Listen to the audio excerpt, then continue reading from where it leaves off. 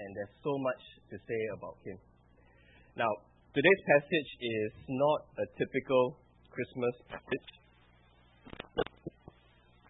It is not just in Jesus, the Messiah, being born, but what he has come to do. And this passage magnificently to help us.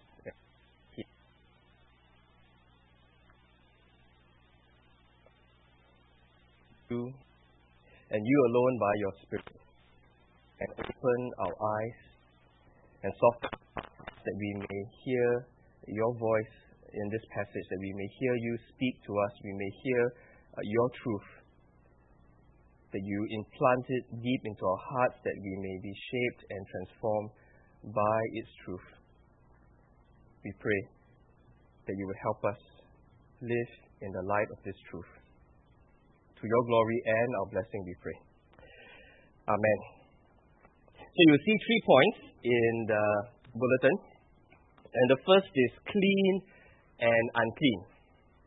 Because in verses 1 to 4, Mark gives us the background of what's happening there.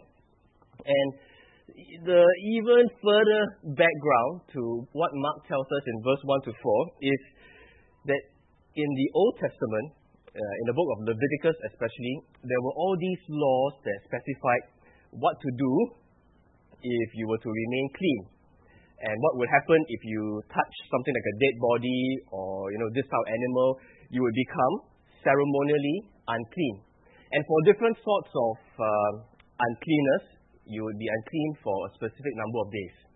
And during that period of time, you have no access to God. You cannot go to the temple. You cannot bring your sacrifices during that period because you have been made unclean. Only after that time and maybe after the certain washing or offering of things, then you become clean again. But then you may bump into mildew on your house and then you become unclean again. So the point is, why did God have all these laws about what was clean, what was unclean? Now the purpose is to really drill into his people's minds that there is the reality of spiritual cleanness, spiritual uncleanness. And so in the world that they live, it's not just, what I do, what's in my heart, but everything. The whole world is divided into what's clean, what's unclean. And this is to highlight the reality and the need for spiritual purity. Okay, that was the purpose of those Old Testament laws. Now, Mark, with that background, tells us how the people in Jesus' days was keeping the laws. So let's read verse 1 to 4. The Pharisees and some of the teachers of the law who had come from Jerusalem gathered around Jesus and saw some of his disciples eating food with hands that were unclean, that is, unwashed. Now, when we read this, you must not think, the Pharisees are right. Of course they are right. I mean, germs, bacteria, the disciples, they didn't wash their hands, they didn't use wet wipe, all the mothers would cringe, right? Okay, but in that time, there would be no concept of germs. Okay, there's no concept of bacteria, okay? They didn't understand these things. So when the Pharisees questioned the disciples about not washing their hands, it was about ceremonial cleansing. Okay? Let's read on. Verse 3 explains, the Pharisees and all the Jews do not eat unless they give their hands a ceremonial washing, holding to the tradition of the elders. When they come from the marketplace, they do not eat unless they wash. And they observe many other traditions, such as the washing of cups, pitchers, and kettles. Now, do you see what Mark is telling us? The Pharisees and the teachers of the law have gone beyond Scripture. Because while Scripture talks about this is clean, this is unclean, never in Scripture does it say, every time you eat, you must do the ceremonial washing of your hands. That is the Pharisees going beyond Scripture. And what they've done is they wanted to put a fence around the cleanliness laws so that they make sure they don't break the law by having other laws around it. And one of the laws was cleaning the hands. So you can sort of understand why they did that, right? They wanted to be clean before God. They wanted to really safeguard the cleanliness laws. They wanted to go above and beyond so that they can be really sure they have kept the law and thus were clean before God. And so the Pharisees, these teachers of the law, in their zeal to present themselves clean, they started judging other people. And so in this case, they were judging the disciples. Hey, how come you haven't washed your hands before you eat? That's ceremonially unclean. You're making yourself unclean. Well, this brings us to the next point. Verses 5 to 18, cleansing from the outside. Cleansing from the outside. Now, this is essentially what Jesus says about the efforts. It's just external. What you're doing is just affecting the outside. Now, before he makes that point, he has something to say about their going above and beyond Scripture. Look with me to verse 6. Isaiah was right when he prophesied about you hypocrites. As it is written, these people honor me with their lips, but their hearts are far from me. They worship me in vain. Their teachings are but rules taught by men. You have let go of the commands of God and are holding on to the traditions of men. So you see, outwardly, everything seems well. They are honoring God with their lips. They're saying all the right things, but inwardly, there is a problem. Their hearts are far from God. And the evidence that their hearts are far from God is verse 7. They worship God in vain. Their teaching is man-made. It's just rules taught by men. It's not God's word. And so verse 8, Jesus says, you have let go of the word of God because you have held on to the traditions of men. At this point, Jesus continues to emphasize in verse 9. Look at verse 9. He says, you have set aside the commands of God. How? By observing the traditions of men.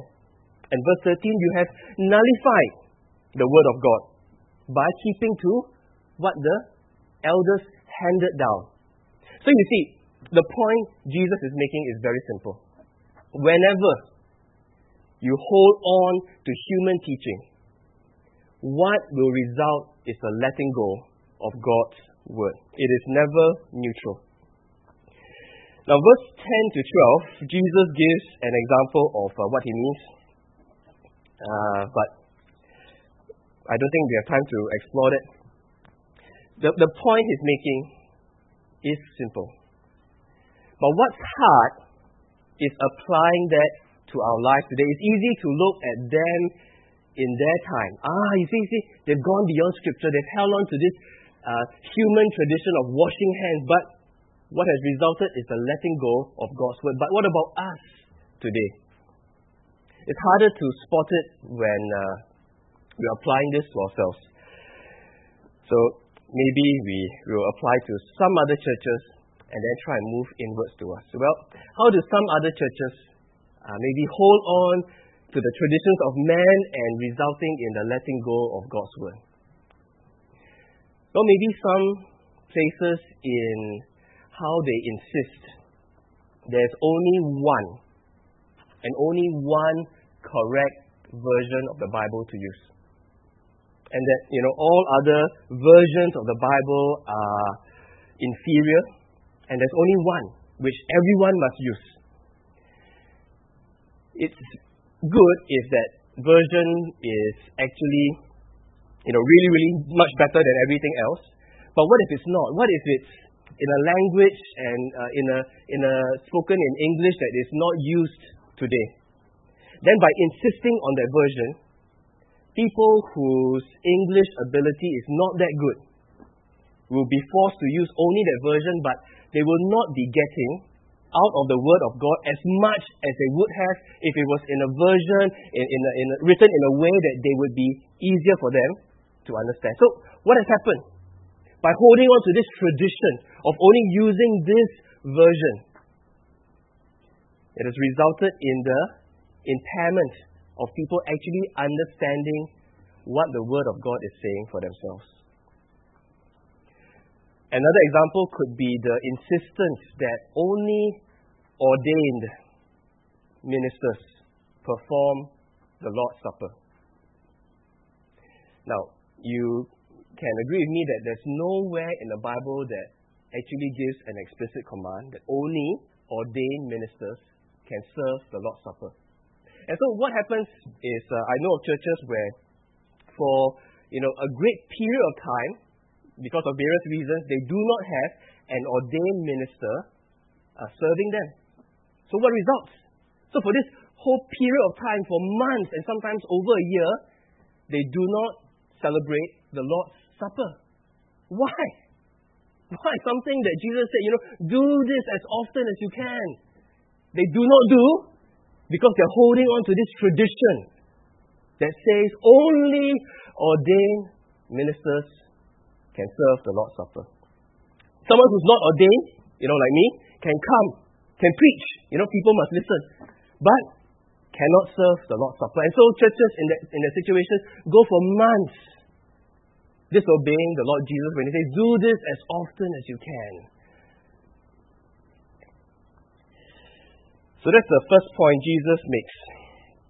Their zeal to present themselves clean before the Lord introduced man-made religion, which led to the letting go of God's word. Now the second point that Jesus makes to them is this.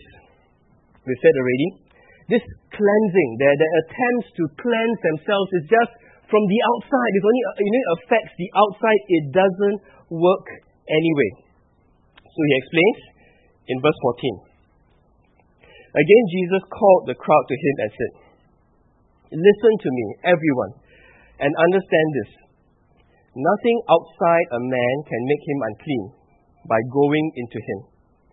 Rather, it is what comes out of a man that makes him unclean. And verse 18. Are you so dull, he asked. Don't you see that nothing that enters a man from the outside can make him unclean? For it doesn't go into his heart, but into his stomach, and then out of his body. So you see, there's no point worrying about whether the utensils or whether your hands are ceremonially unclean or whether the food you're eating is unclean or not, because this is a poem I learned. Yam, tam, bam.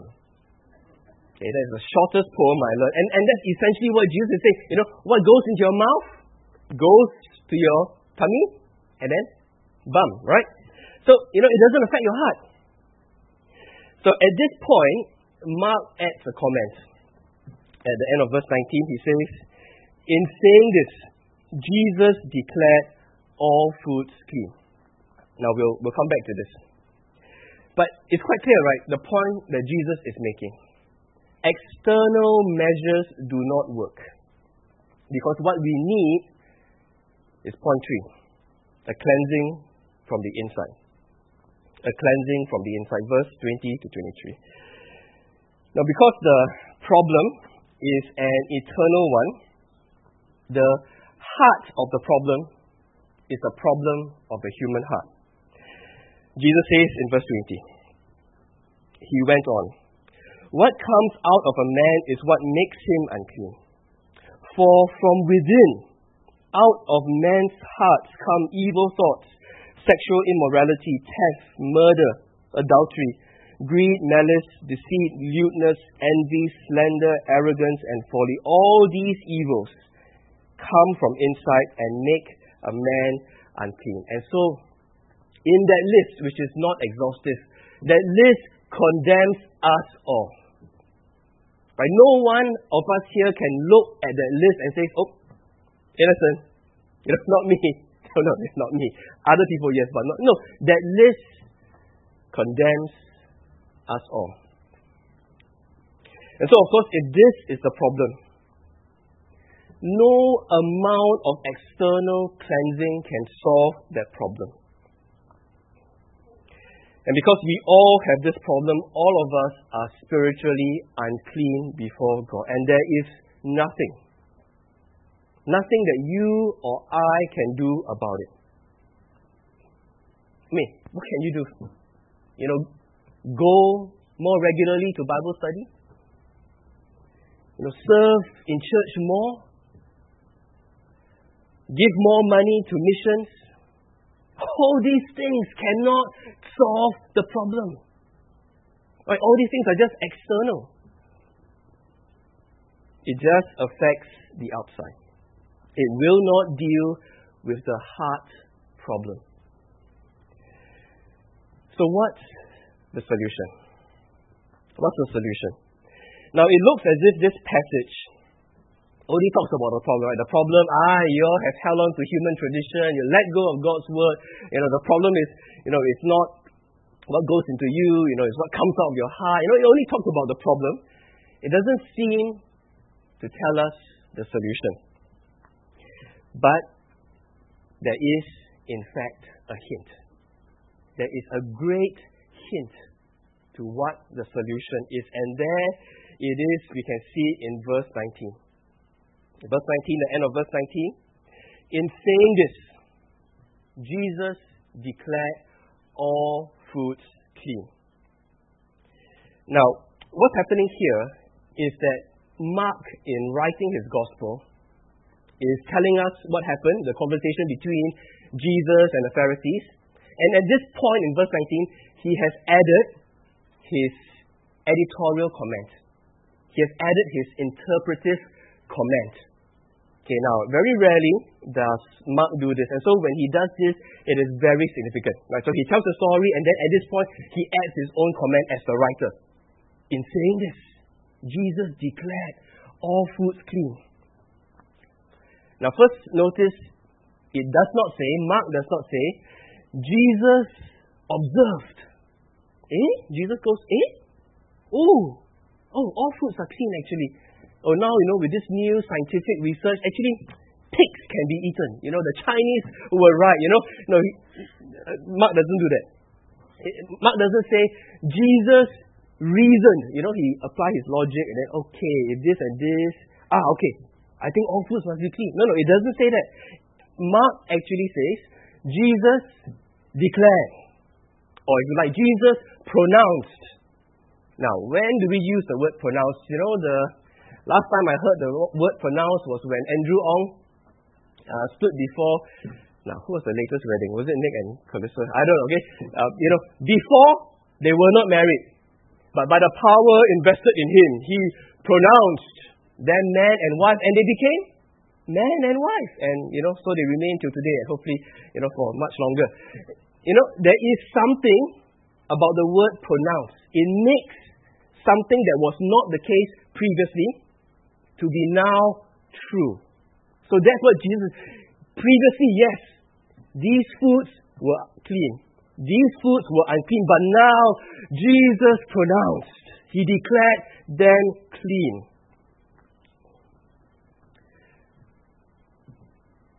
But wait a minute. Didn't Jesus just scold the Pharisees? Hiya, you have not kept the word of God. You have let go of the word of God and you held on to human tradition. Isn't Jesus now, dismissing the word of God by saying, yes, Leviticus says clean, unclean, but now, forget it. Everything is clean. Is he doing what he has scolded the Pharisees? No, he's not. Because remember the purpose of the cleanliness laws in the first place. The cleanliness laws was to point to the reality and the need for spiritual cleansing. Spiritual purity. And so Jesus, in declaring all foods clean, he is declaring that the cleanliness laws have been fulfilled. See, that's why we don't have to follow them anymore. Because they have been fulfilled. But how could they be fulfilled? Now, in the commentary that I use from Tim Keller, he writes about one of his old professors called Raymond Dillard, whose Old Testament survey I've used. And Raymond Dillard, a long time ago, during chapel, preached a sermon on Zechariah 3. And that's the responsive reading that we read. And in that vision, it is a vision of the current high priest. Ping will show up for us. The current high priest, Joshua, and he's standing in the presence of God. Okay? And it's represented by the angel. And Joshua is in the most holy place. And most likely, the vision that Zechariah is shown is on the Day of Atonement. Because only on the Day of Atonement is the high priest allowed to go into the presence of God, symbolized by the most holy place. And so, Zechariah is being given a vision of the current high priest, who is called Joshua, on the Day of Atonement, in the most holy place, in the presence of God. Now, Raymond Dillard explains the preparations that needed to take place for the Day of Atonement.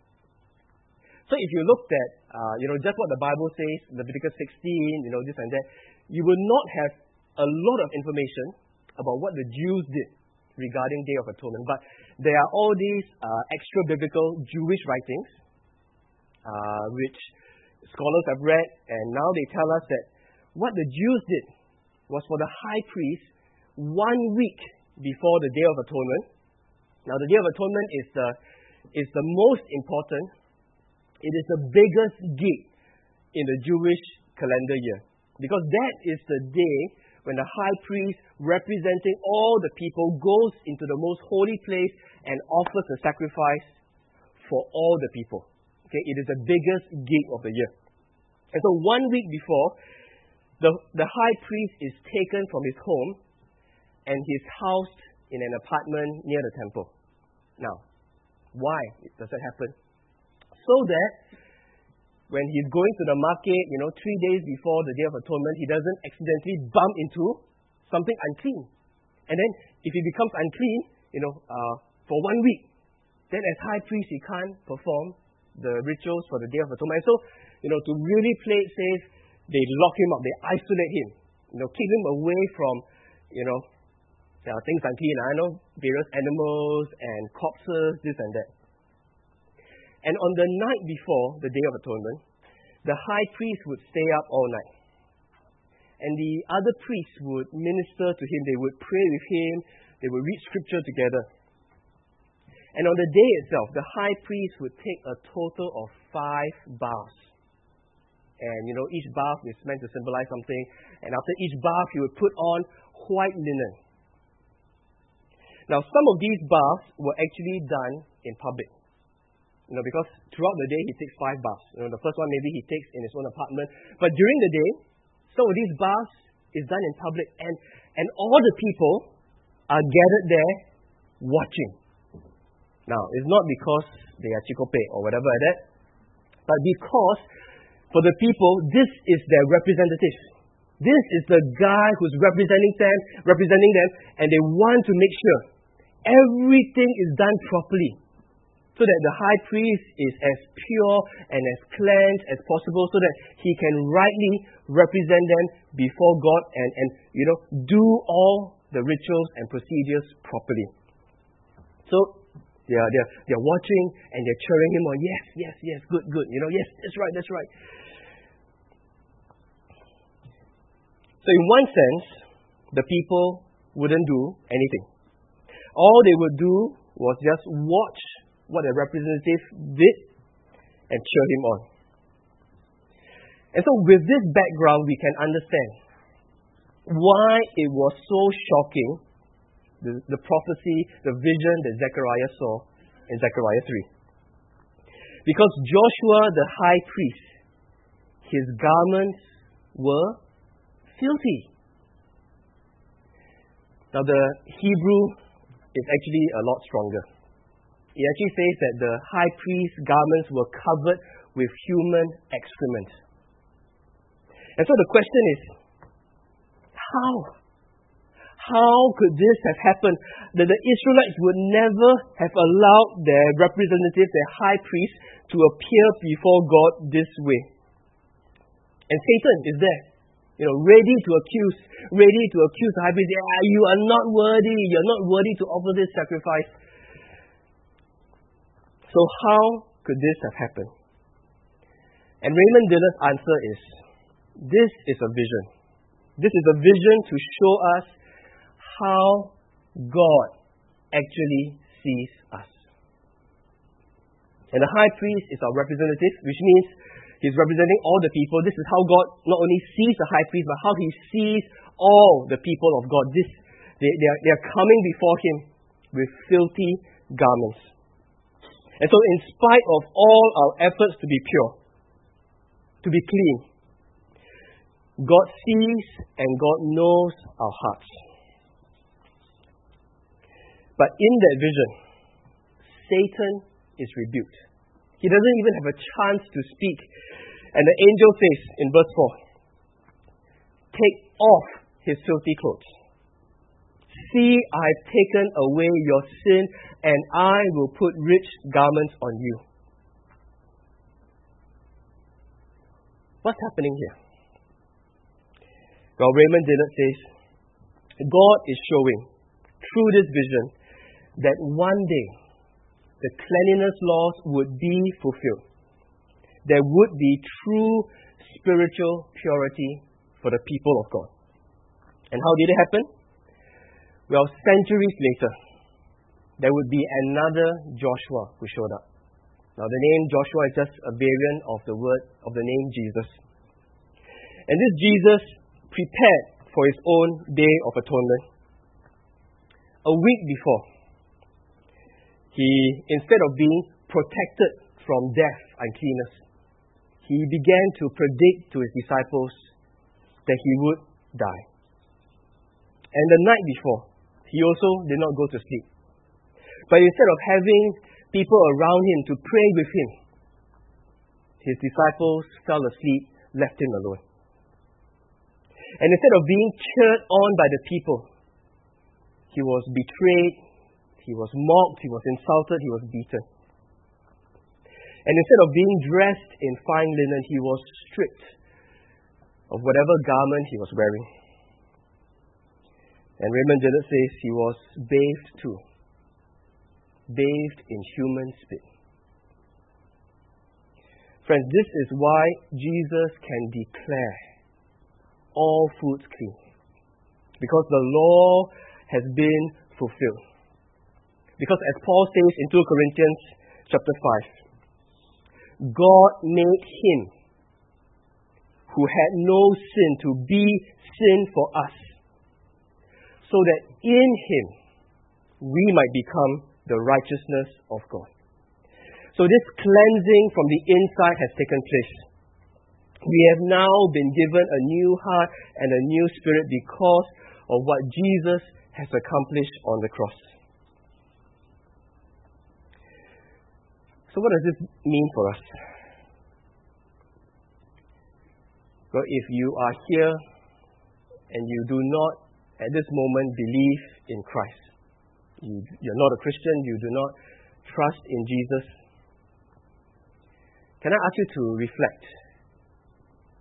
Are there moments when you are aware of a deep sense of guilt, of shame, that somehow there is this sense of being unclean? Do you hear what the Bible, what God is saying to you? That there has been one who has been sent to deal with your uncleanness. That by his bearing of your uncleanness on himself, he has made you clean. And all you need to do to receive that is to trust in him. Trust in who he is. Trust in what he's done for you. Now, it's not just non-Christians who have that sense of uncleanness.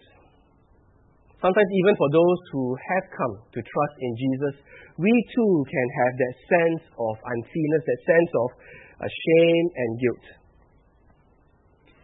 Maybe there are some of you here who feel you don't belong here. You think to yourself, I'm a hypocrite. I keep coming here, but I don't really belong. I should not be here. There is this uncleanness that you're struggling with. Or there may be others of us here who think that because of your external cleansing, you've actually done something to cleanse yourself. But I say to you, it is as good as having leprosy, and then the symptoms of white patches appear. And then you do, external things to cover it up, to wash it away. And you think that you've solved the problem. But whether you are a Christian who is struggling with a sense of uncleanness, or whether you are the Christian who is feeling proud because you think that your works, your performance, your good deeds have cleansed you. Listen to what Charles Spurgeon had to say. He makes the point that it is Satan. It is only Satan who wants us to look at ourselves. To look at, whether it's our failures or look at our successes. Only Satan wants us to look at ourselves. But God, the Holy Spirit, what He wants is to cause us to look at Jesus. Because if we look at ourselves, we will see failures, or we will be self-righteous because we think these are the things we've done to cleanse ourselves. But only in seeing, only in looking at Jesus do we see the solution God has provided for our uncleanness. Spurgeon continues. He says, remember, it is not your whole of Christ that saves you. It is Christ that saves you. It is not your joy in Christ that saves you. It is Christ that saves you. It is not the things that you do for Christ that saves you. It is Christ that saves you. It is not even your faith in Christ that saves you. Yes, that is an instrument by which we receive salvation. But salvation was achieved by what Christ has done. So look to Him. Look to Him. And when you look to Christ, you see what God is truly like. That this is not a God who says, these are my standards. All of you, jump through these hoops. Okay? And if you manage to jump through, okay, I'll reward you. You manage to reach my standards, I'll reward you. If this is your view of God, and now be honest, some of us, whether we say it blatantly or not, this is how we think what God is like. If I manage to do this, yes, God will bless me, God will reward me. When I fail, I fail again. He's turned His face from me. If this is what your view of God is like, then of course you don't love Him. Of course you don't delight in Him. But if, with the Holy Spirit's help, you look at Jesus and you see that it is God who has done it all for you. It is God who has sent His Son, and it is Son who has borne our sin, borne our penalty, borne the wrath for us. It is God in Christ who has done it all. Then you see the deep love and grace of who this God is. And then we can love Him. We can delight in Him. Because this God in Christ has saved us, and He wants to embrace us as our gracious Heavenly Father. In fact, it is only when Christians see God rightly, have that right view of God, Love Him because we know He has first loved us. That evangelism, that talking about God, pointing to Christ becomes something that is joyful, that is natural. If evangelism is something that, God tells me I must do it. I don't really want to, I don't really feel like it, but in order to be blessed by God, I must do it, and so I do it, and it becomes awkward, it becomes, you're not a very good evangelist. But when you know how good this God is, when you know for yourself this is how much this God loves you, then evangelism becomes a joy. And so I want to encourage us this Christmas period. Plenty of opportunities to point to baby Jesus, who grew up so that He could stage His own day of atonement. So that we who from our hearts sprout all these things can have the confidence of being spiritually clean before God. Look at Jesus, not at yourself. Point others to Him. May God help us.